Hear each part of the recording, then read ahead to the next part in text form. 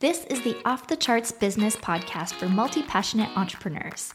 Here, you'll learn how to design a scalable business so you can spend more time outside, away from the screen, through actionable ideas, real-world examples, and pep talks from your host, that's me, Natalie Lucier, founder of Access Ally.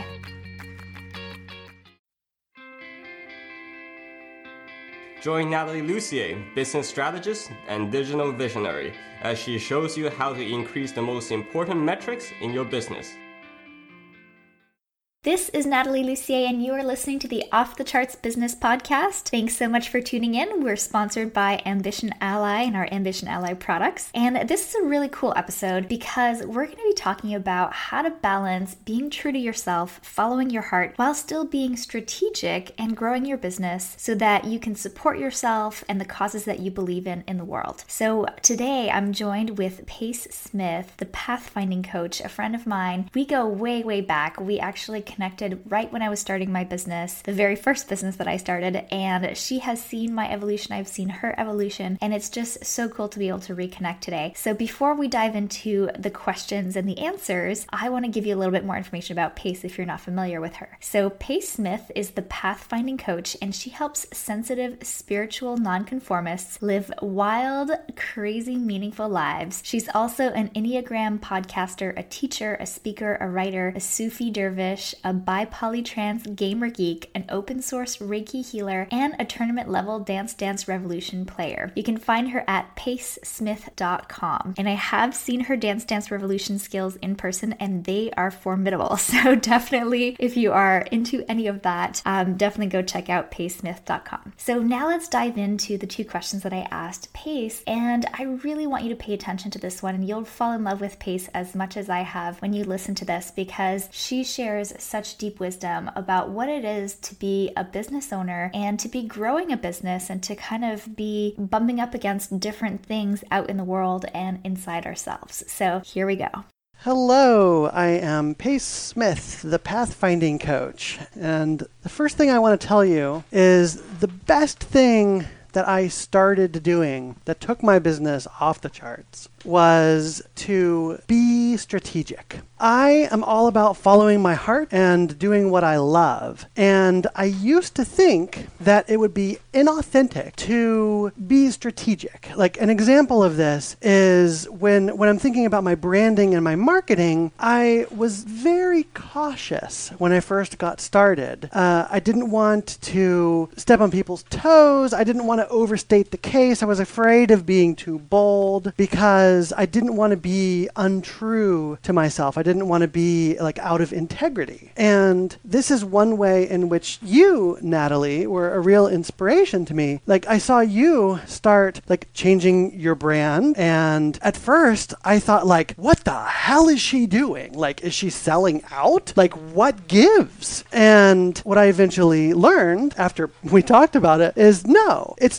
actually totally possible to have integrity and be true to yourself and follow your heart, and to do it in a strategic way, in a way that is really effective and still aligned with your heart. So that is totally the best thing that I started doing, is being strategic while still staying true to my heart. And the best thing that I stopped doing was worrying about hurting other people. Now, this one I feel needs of a bigger disclaimer, because it's not like I am saying, yeah, you know what I'm going to do today in my business? I'm going to go out and hurt people. Whoa!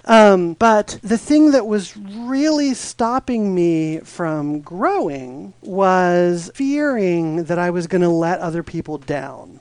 For example, if I ever said anything in my sales copy, then I would be very, very careful to never do anything that could possibly be perceived as reneging and going against what I had promised in the sales copy. And, you know, after you do like a dozen sales pages, this starts to get pretty crippling, and it was hard for me to really be the master of my business. Another example is like every every time anyone at all would send me an email, I felt like I needed to give them a thoughtful reply. Otherwise, what might they think of me? They might think that I'm like too uppity, or, like that I'm too good to answer the common people's emails. Totally making up stories about what other people were thinking. And what I eventually had to come to a place of is I had to realize that I am not running a business to make everybody like me. In fact,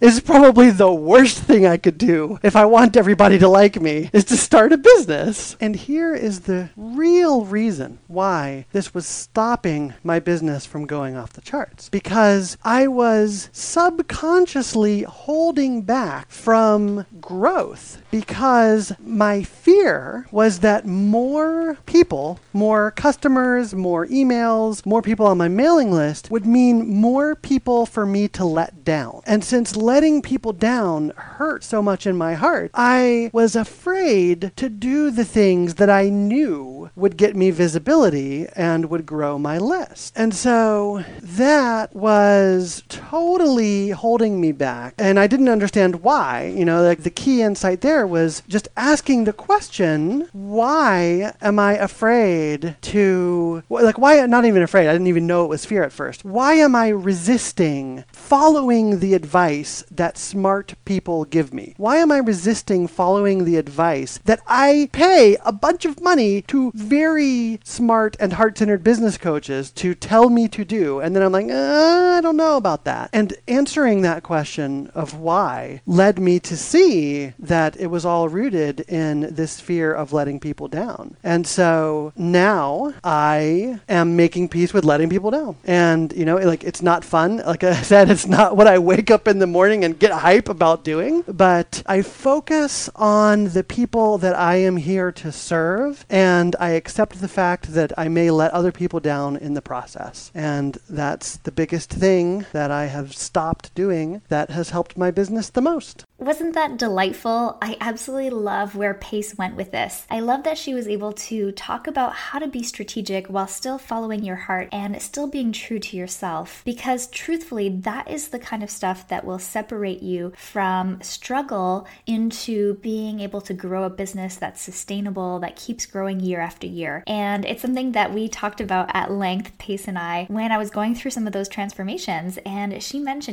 sometimes it might feel like you're selling out when you're rebranding or when you're, polishing things up in your business and in your branding. But what I've found is that it's not so much about the selling out as much as it is about being able to communicate more clearly the value of what it is that you do in the world. So to me, that is huge. And I love that she shared that. And then what she also let go of, to me, is something that we all have to go through and something that I don't think really ends.